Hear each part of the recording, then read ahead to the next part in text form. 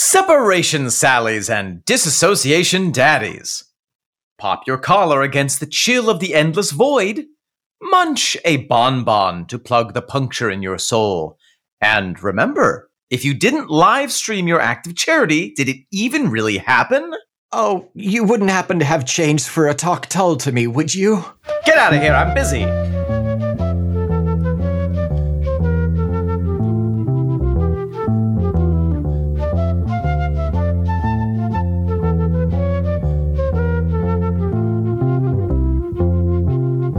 Welcome back to Le Podcast. I am Omen Thomas Sade. And I am Nick McGill. Together, we are the Feckless Moans. And this, my weirdos and wonders, is Talk Told to Me.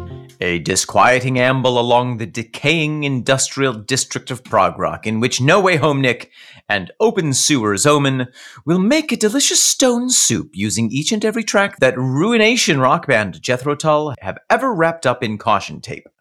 We will brick up the broken background buildings with Martin Barr. We will plunge into the polychronic spaces with the punctual David Pegg, and we will make the most of mixed scanning with Martin Alcock. And if we can tenaciously tread the Tull trivium, we may just wind up with our hats held out to that wizard of the wildlife, the freeway flautist, the leapfrogging long hauler, a man so caustic his gaze can be used to remove rust from old cars, Ian Architecturalist Anderson. Well then. Omen. Nick. Omen. It is a momentous day here at the podcast, not least of which because this is the final track off of the album proper of Rock Island. Fact. Actual fact. The first fact on the podcast today. And the last. And the last one. Buckle up. Yeah, we are on track 10. No bonus tracks. We are definitely at that era where the re-releases, they didn't pull anything out of the deep basements. They instead put on like live tracks and things. An excerpt from a concert in like Zurich, Switzerland from 1937, and the basement tapes where they played just with Martin and Ian. You know, the dressing room tapes. Yes. Yeah. Which are great, fun stuff there. Oh, sure, but certainly nothing that we will clutter up the feed with. So, Nick, what is the very track about which we are talking Tull this evening? Again, track 10. Off of Rock Island, this is Strange Avenues. Les Avenues Étranges. Orange Avenues, yep. Shall we put them into the canals of our ear and have a listen? Yes, our collective ear will listen to Strange Avenues.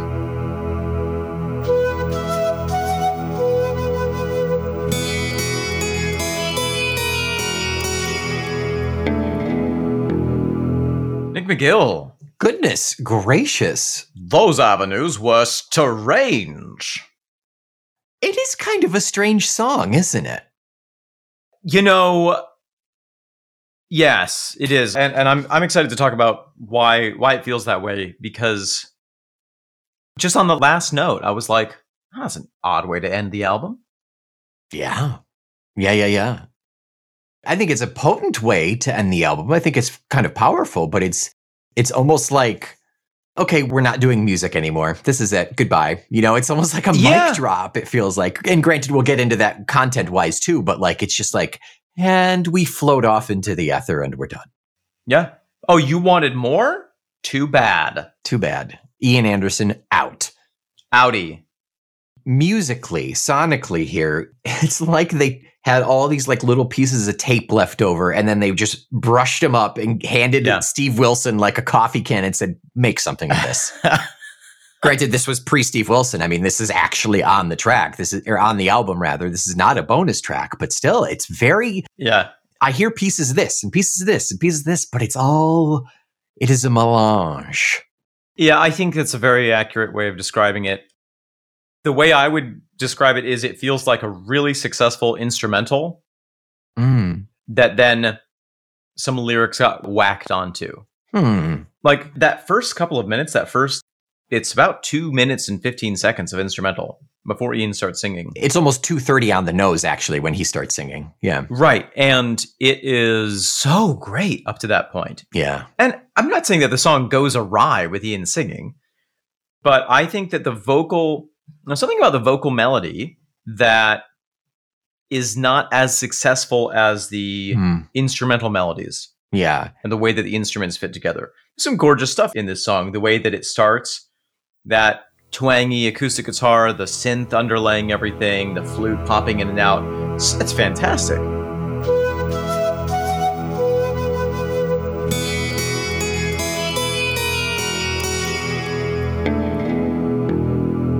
We have a beautiful moment of accelerando at about 35 seconds where the bass starts and then the bass and the flute speed up suddenly.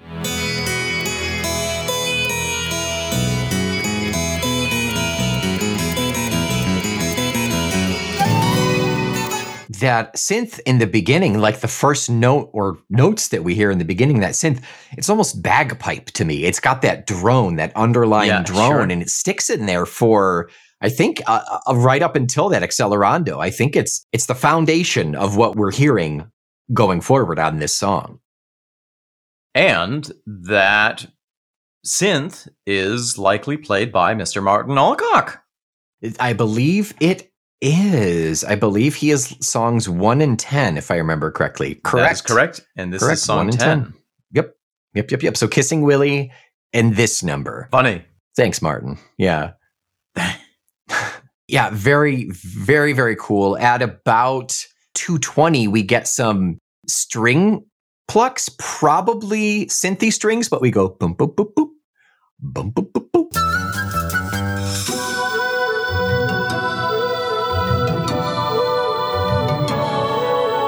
As if someone was working with the cello or the viola to get that sound.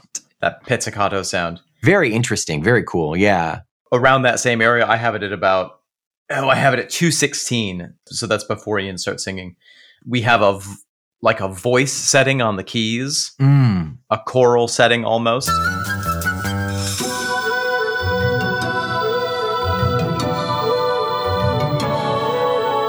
It's very interesting. It feels very compositional. And then, well, we'll talk about the lyrics obviously in the second half, but I have the sensation every time I listen to this, it almost feels like two songs that got squished together in a weird way. Mm-hmm. Even some of these musical phrases, these musical sections, because we do have kind of some peaks and valleys and some kind of amalgamations of sounds there, some of the musical part in that first 2.5 minutes sounds slightly disparate as well. To me, it doesn't feel as clean. It's not like, here's one musical theme that we're going to exploit and create variations on all the way through the song, which we have on a number of other tracks on this. Absolutely. We were talking about that exact thing with Big Riff and Mando or even Whaler's Dues. Yeah. We have seen perfect examples of that. This is the tune. We're going to work off of it. Everybody go. We're going to hear this in variations all the way through. Whereas this is like, this first 15 seconds is going to be this. Then we'll transfer into this. Then we'll hard transfer into this. It doesn't even sound like it's supposed to blend together or move from one to the other, but it still happens. Which does, perhaps that's intentional. Let's assume that it's intentional. Mm-hmm. That does give you the feeling of walking down a main road in a city, a main avenue in a city, and seeing down all the streets as you pass. Yeah. And down this street, this thing is happening. And then you briefly look at the next street and you get a glimpse of this other thing. You look down this street and it's a bachelor party, and you look down this street and it's a funeral, and you kind of get that mixed. It feels fragmented. Yeah. It feels like this is recollections, fragments of recollections being stitched together. Yeah, that's a great way to put it. It's a 4-minute song. It's just over 4 minutes. So to me, it almost feels like, well, we got to put one more song on there. You know, if they had popped something else on here, this would have been a bonus track. And I would have been like, yeah, I get why this is a bonus track. To be clear, neither of us are saying that this is a bad song or we dislike it. No. It's very interesting, and it's got all of these different tall elements that get thrown into the stone soup. And it works. And I'm not complaining about it. It's just so different from what we've heard in a while. Speaking of Tull elements and prog elements, I believe this song is mostly in 4/4, but I believe that there are a couple of measures of 3 thrown in there almost as transition points, maybe to help dovetail some of those disparate sections. Yeah. I was able to start counting when it became really solid at about 1.5. Mm-hmm. All that really ambient soundscape leading up to that point, that ambient nightmare, I could not figure it out. An ambient nightmare? An ambient nightmare, yeah, exactly. It could have been 4/4 leading up to that point as well, but I couldn't grasp a solid timing, a solid beat there. It's hard to, like, this could be played. There's a way of writing music where you don't even write measures in. Yeah. It's just squiggles. It's just squiggles. I almost feel like that's what this is. Here we go. Now it's about to start up.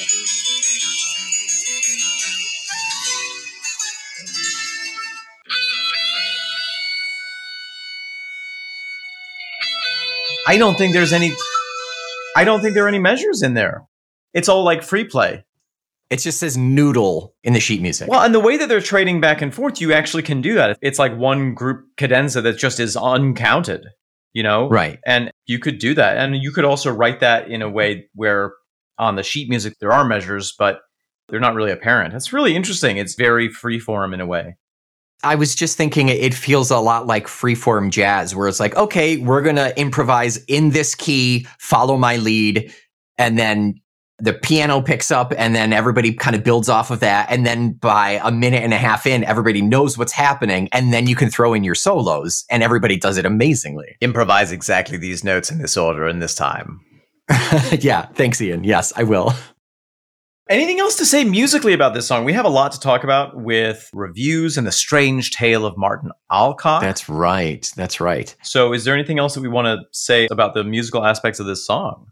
A couple more notes, actually. We've got reverb on the voice in that first bit while Ian is still kind of singing slowly before he really picks up at about 3 minutes where it gets really hectic. And I can't quite tell if it's just reverb or there's someone else's voice back there very softly. In the winter sun. Could be his. He could be doubled up. Yeah, or it could be Peggy. We know Peggy sang. When he says "just like you" at the tail end of the second verse, it sounds very reminiscent of, I think it's Heavy Horses, the sound of a line end on Heavy Horses. Yes. I know exactly what you're talking about. It smacks of that, yeah. And he does that same... I couldn't tell you the lyric on that. No, but it's the same vocal direction. He's going bum, bum, bum. Mm-hmm. And there was that kind of like dropping into the lower register there. Well, it might not take a lot to be alone, just like you. A heavy horse and a tumbling sky, brewing heavy weather. That's it. That was the 2 final notes I had. Well, and then just to touch on the end, which we already talked a little bit about. You know what I feel about this song? It feels like it's a little top heavy. Like you put it in the water and it goes bloop, and you're like, oh, the bottom is so small. Yes. Like the ending, the way that it ends is just like, are you ever lonely just like me? Ba-dum, bam, ba-dum, bam. Ooh. It does that single flute low that we just heard. Rattlesnake Trail, Ears of Tin, somewhere around there. We just heard that single one that was reminiscent of the trio that we heard in Farm on the Freeway. Yes, that one. Yeah. Just like me. And a mainland blues.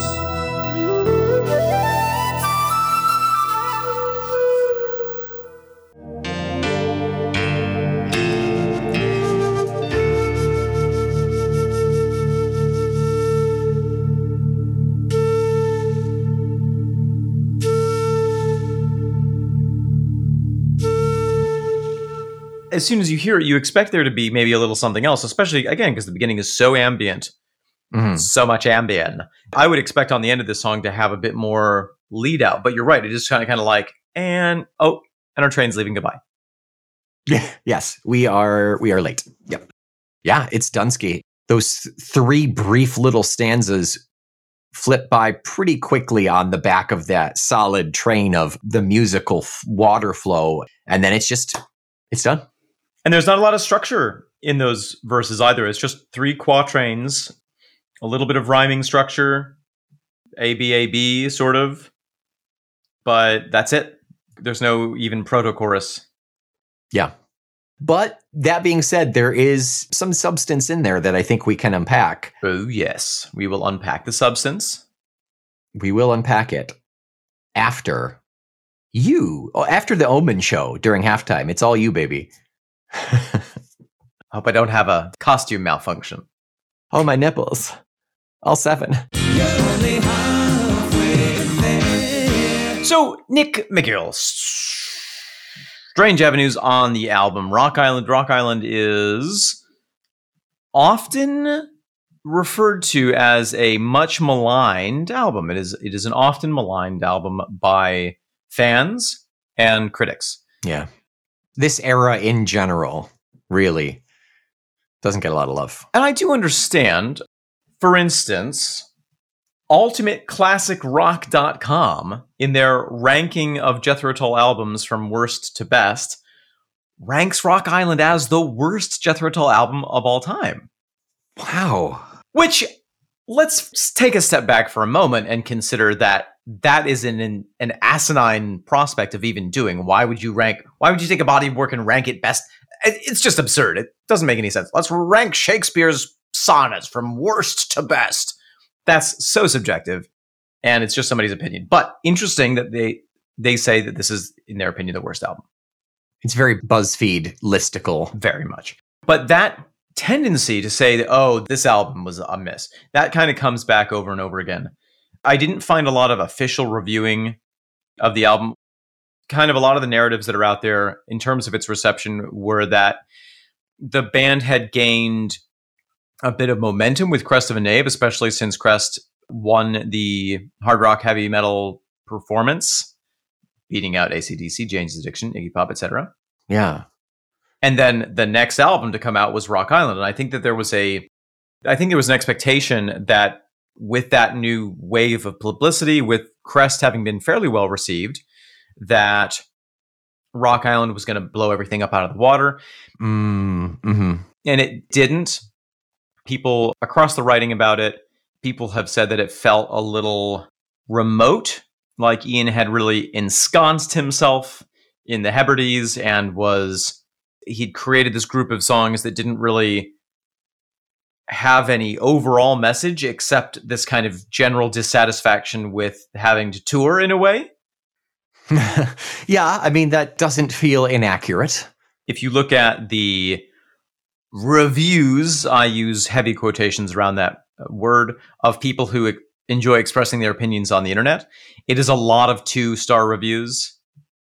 Wow. And the general consensus seems to be that it lacks passion. One writer says, there's lots of sound and fury here, but it signifies nothing. Of course, a reference to Hamlet. You know, people say Heavy Water, the song is quite good. Christmas Song is quite good. There's an impression that it is a bit, that they've moved away from prog with this album, which I think that that's a valid argument to make in some ways.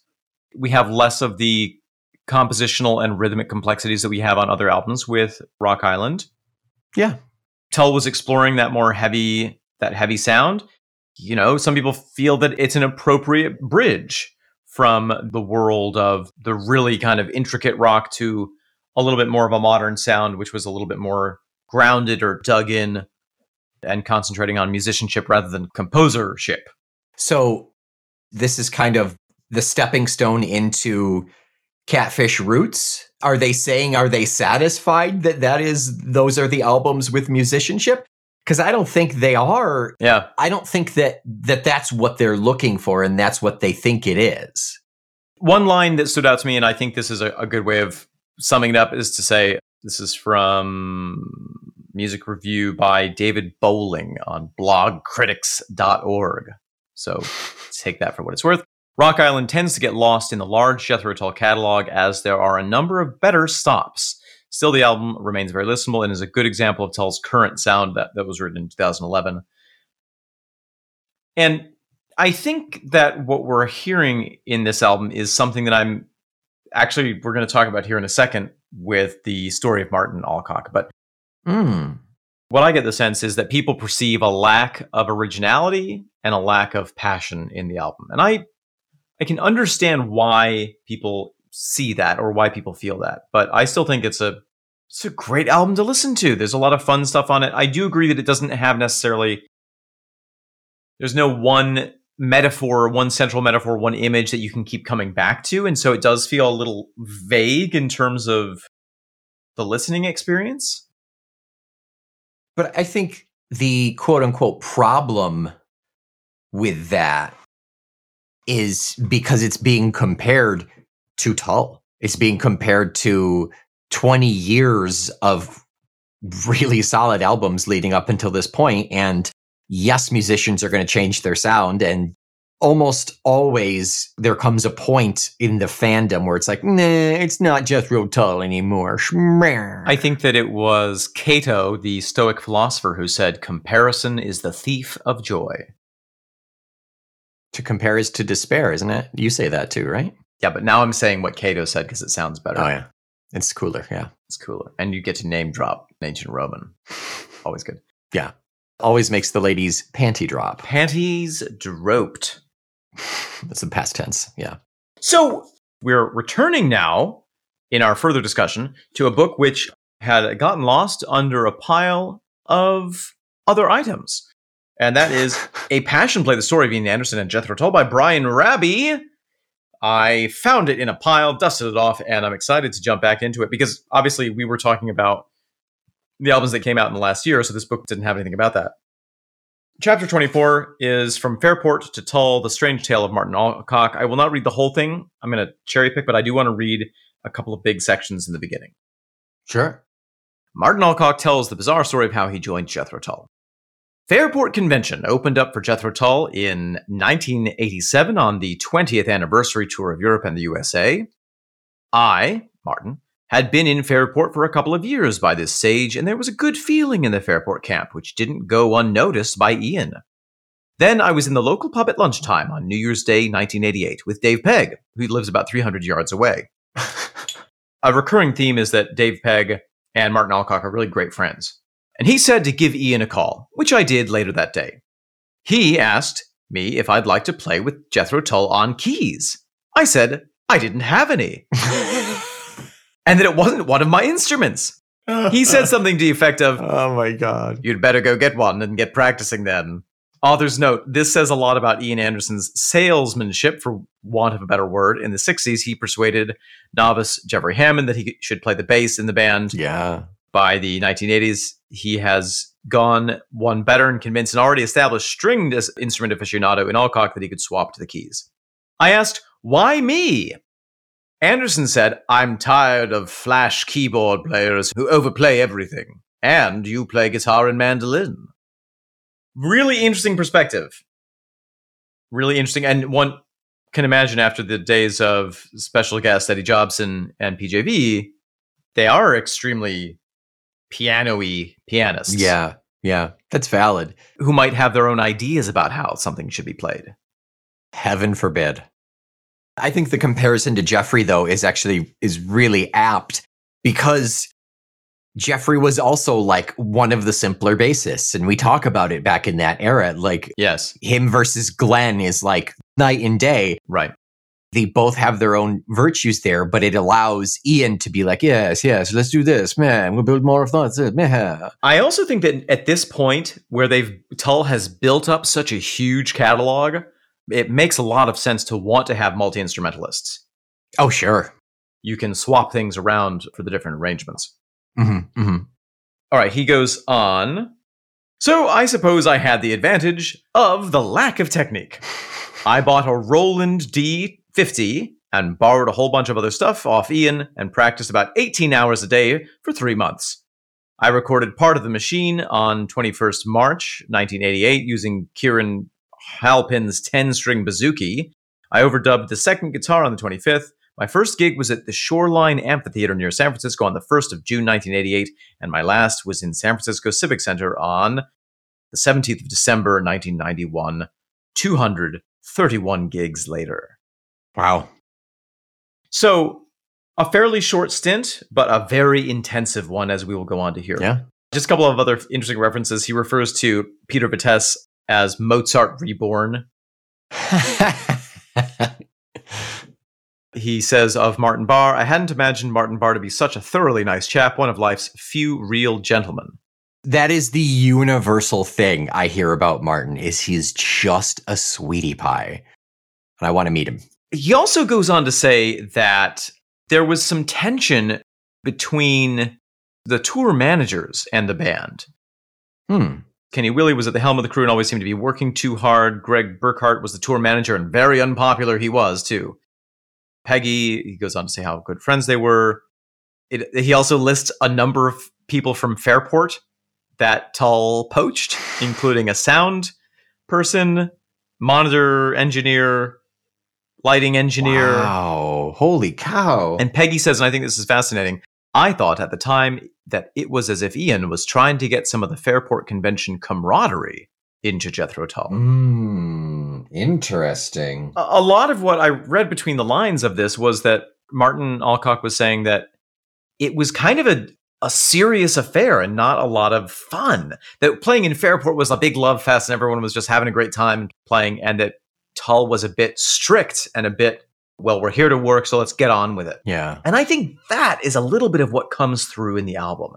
I think the album is great musically. I think if you listen between the notes, possibly what people were picking up on is this sense of a lack of fun. Yeah, I think you're right. I think that's a great way to put it. That really does kind of help to explain that fog throughout the album that you just kind of can't put your finger on. To support that, Alcock says, Ian is the music of Jethro Tull. You play his notes, nothing else. Most of the time, he played my parts anyway. I didn't actually get onto too many tracks. So I think in the recording process, it sounds like, I get the sense from Martin Alcock is that he wanted to have a little bit more of a creative outlet with the band, and it was more of a do what you're told gig. Yeah. In terms of why he left the band, he says, I have 3 small children, and when I came home from the US in November of 96, I asked my 3-year-old what my name was, and she said, Gig. Ooh. I thought, that's enough then, and left soon after. Wow. Yeah, he's not even on Catfish. It sounds like he toured for like 2 or 3 years, but he's not on Catfish. Let's see. Was 88 to 91. Yes, but then he must have toured for a couple of more years with some other bands. Catfish is 91, so yeah, he must have left before they started in earnest starting that album. Or they recorded it and Ian wanted to play all those parts anyway. Well, there are a handful of different keyboard credits on Catfish. It's just not Martin. Yeah. He makes another reference to how unpleasant the tour manager was. Is it because the tour manager wanted to have fun? Maybe he didn't. Maybe that was part of the... Yeah. He references that he probably wouldn't have stayed so long if Peggy hadn't been there. Makes it out to sound like Dave Pegg was fantastic. And he says his favorite memories are working so much with Dave Pegg, having a laugh with Doane and the crew, playing the intro to Locomotive Breath at Hockenheimring in Germany with 130,000 people all to myself.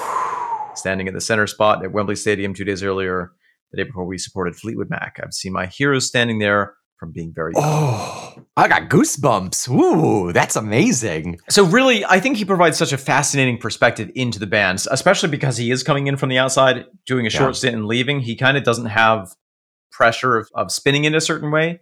Without that facade that PJV and Eddie Jobson came in with that extra flash. Like he was just like, I'm coming in to play keys. I don't know how to play keys. Yeah. Let's go with it. And he did. I mean, I guess they just needed somebody to fill in for a little bit. And it sounds like they were touring their butts off. As they still do. Yeah. I asked Rook what he thought your name was, and he said podcast. Well, guys, it's time to hang up the headphones. I'm so sorry. Bye, everyone. Nick, welcome back to the podcast. We have freshened up our cheese bags, and we are here to talk lyrics about Strange Avenues. That's right. Strange lyrics to Strange Avenues. Yeah. This is our second instance. It's a lot less direct compared to Big Riff and Mando. Big Riff and Mando was like, this is a story and this happened. Yes. Give or take some embellishments.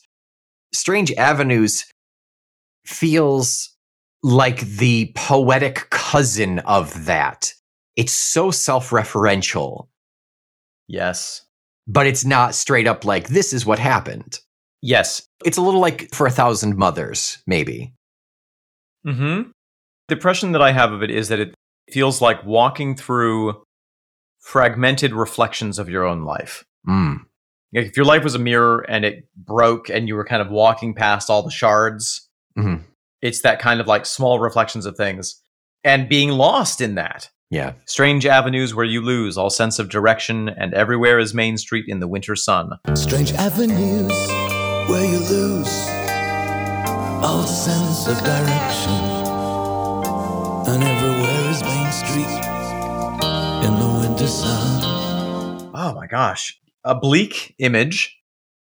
It reminds me of, there was a clip of Hank Williams later in his touring life when he was experiencing a lot of drug issues, and there's a clip of him going up to the mic and introing a song, and he was like, well, it's wonderful to be here in... Where are we, boys? Yeah. Wheeling, West Virginia, yes. It's that sense of like you're touring so much that you don't have time. Everything becomes a blur. Yeah. That's a fairly common thing. You know, I've heard of other artists experiencing that, either asking where you are or naming the wrong city. Sure. It's a tough road. It really is, you know? I think the reference to the winter sun is very interesting because it not only gives us a time of year, but the winter sun is low and diffuse and faint. And so it gives everything that washed out quality. Yeah. There's no clarity. There's no sharp edges. And also, you expect warmth from the sun, but there's only so much the sun can do in the winter. It's an antithesis. It's an antithetical item, yeah? Yeah. The wino sleeps, cold coat lined with the money section of the newspaper. Also just a fabulous, ironical image, looking like a record cover from 1971. The wino sleeps, cold coat lined with the money section, looking like a record cover from 1971. That was actually something that somebody that reviewed this album specifically referenced as, they dinged it as like, oh, they're trying to pull on our nostalgic heartstrings with this lyric. Hard disagree. No one has pulled my strings. This does not pull my strings at all. I love that reference, honestly. I don't think it's a woe is me thing. I don't think it's a look at how good we were. I think it's a great reference to the life of the guy who has had all of these experiences. It's 1989 right now, and so much has changed since 1971. Almost 20 years, yeah. But that is still following him. And Christ, 7 decades tour, they're still playing Aqualung. Aqualung. Yeah, right. That's a really, really good way of observing it. And at this point, they have so much material that it is easy to reference your own stuff because there's so damn much of it. There's also, in the contrast with the next quatrain, and here am I, warm feet and a limo waiting. And here am I, warm feet and a limo waiting. It reminds me a little bit of We Used to Know. Mm. You know, talking about being cold, having no more shillings to turn the heating gas on, eating cold stew out of the can. Remember morning, shillings spent, made no sense to leave the bed. The bad old days, they came and went, giving way to fruitful years. Maybe that's a moment of like, oh man, look how far we've come. Mm. How removed perhaps we are from our origins, which can be very disorienting.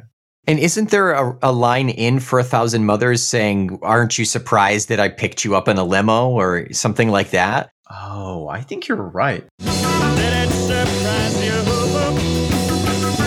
Being picked up at 8 in a limousine. It is a kind of an interesting juxtaposition of, hey, mom and dad, look at me. You never expected this.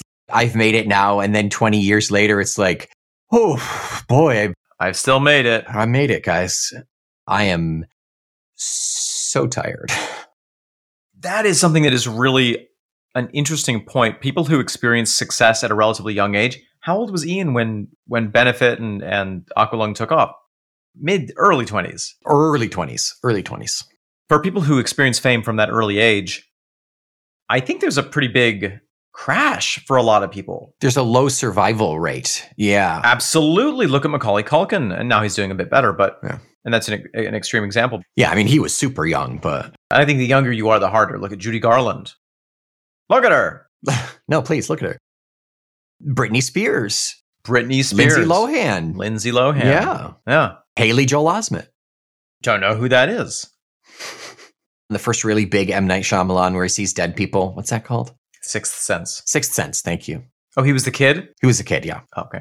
So, and we have to think of all of the things that we're talking about in the context of this extraordinary life. Mm-hmm. At a certain point, do you know that if you stop going forward, you're going to fall into darkness? But you know that to keep moving forward, you have to just keep slogging, and maybe it's not fun, but you know that the alternative is worse? I mean, maybe this song is an expression of that. Yeah. Shall I make us both feel good? Would $1 do? My God, $1. I guess in 1989 that meant something. In 89. But in your streets, I have no credit rating, and it might not take a lot to be alone just like you. Shall I make us both feel good? Would $1 do? But in your streets, I have no credit rating, and it might not take a lot to be alone, just like you. I think that is the fear of stopping. Yeah. At this point, money is inconsequential. Right. He will lose his life, quote unquote, his way of life if he were to stop. I mean, maybe he could continue to tour and just play the same stuff over and over, but there's clearly a drive in this man to create more. Yeah. What's the sacrifice? What does he have to give up to do that? Right. Even if going forward means navigating this strange fog that this album seems to exist in. Yeah.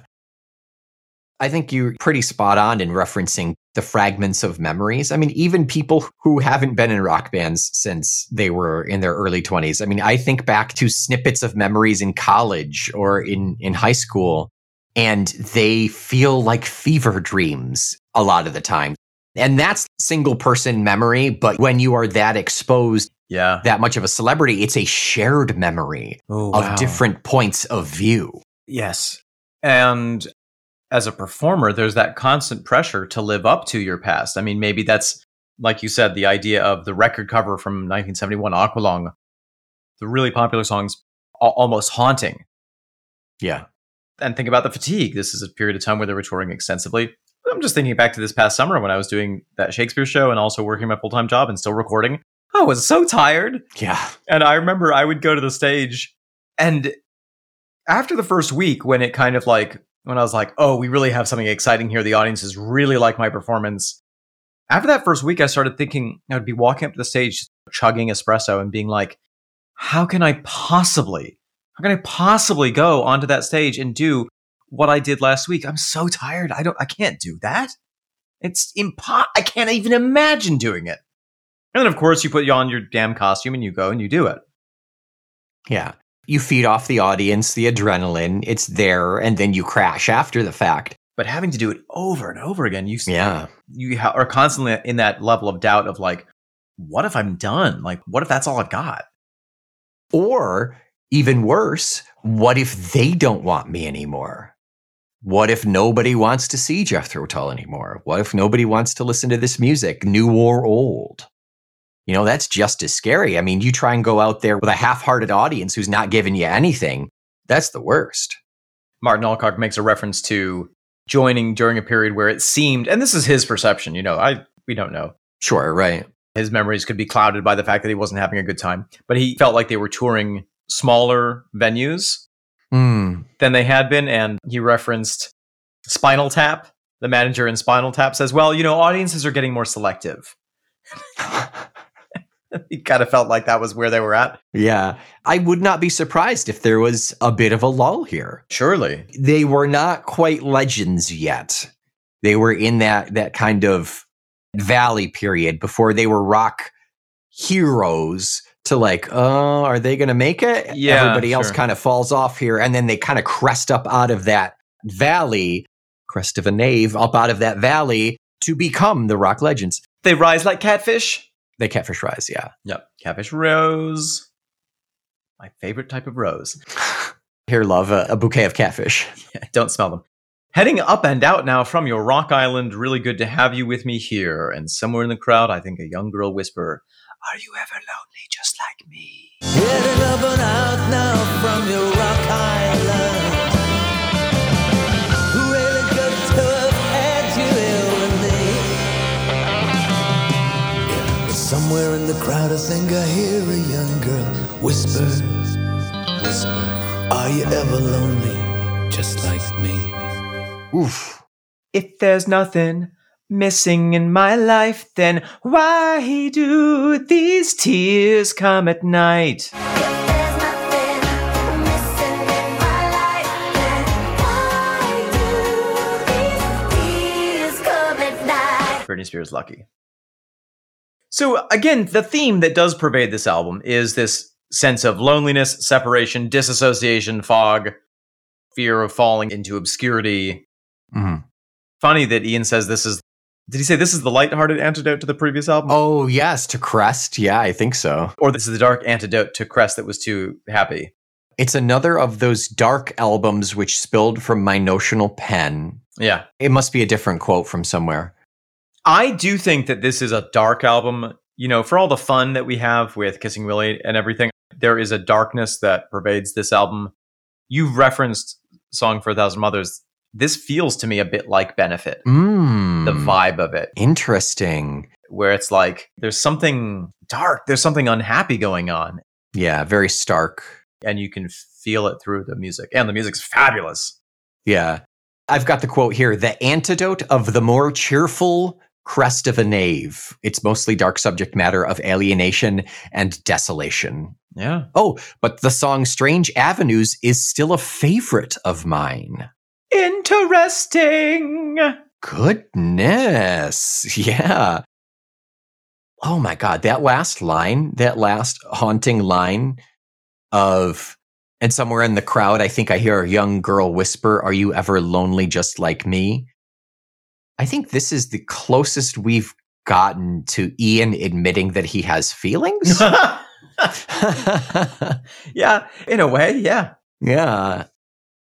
And that theme of the young girl, we see that so many times now in these, especially in this kind of second half of the 50 years of Tull.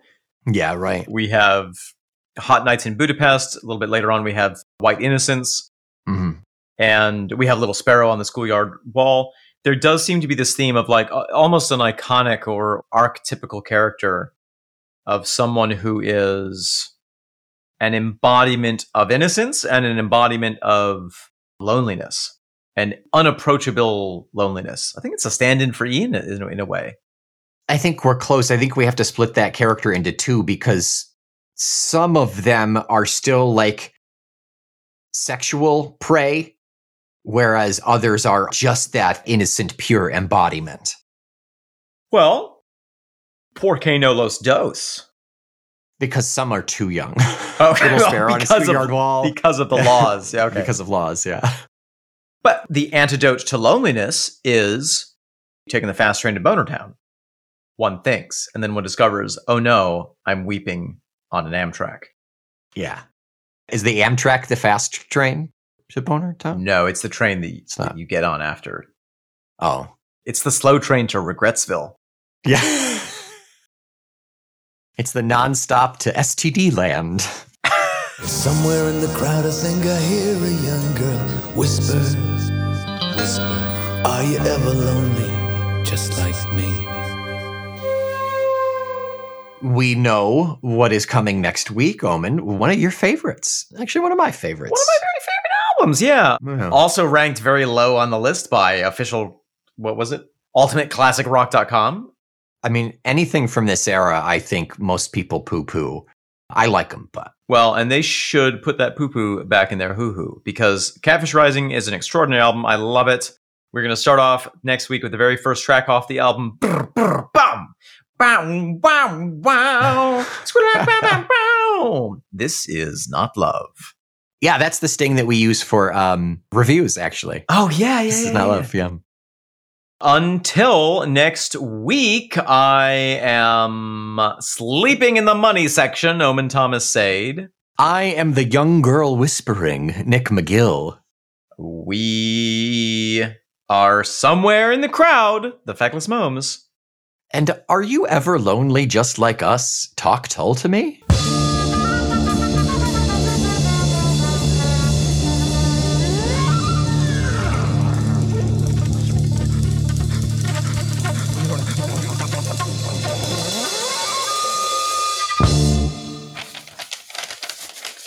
All right, next patient. Let's see.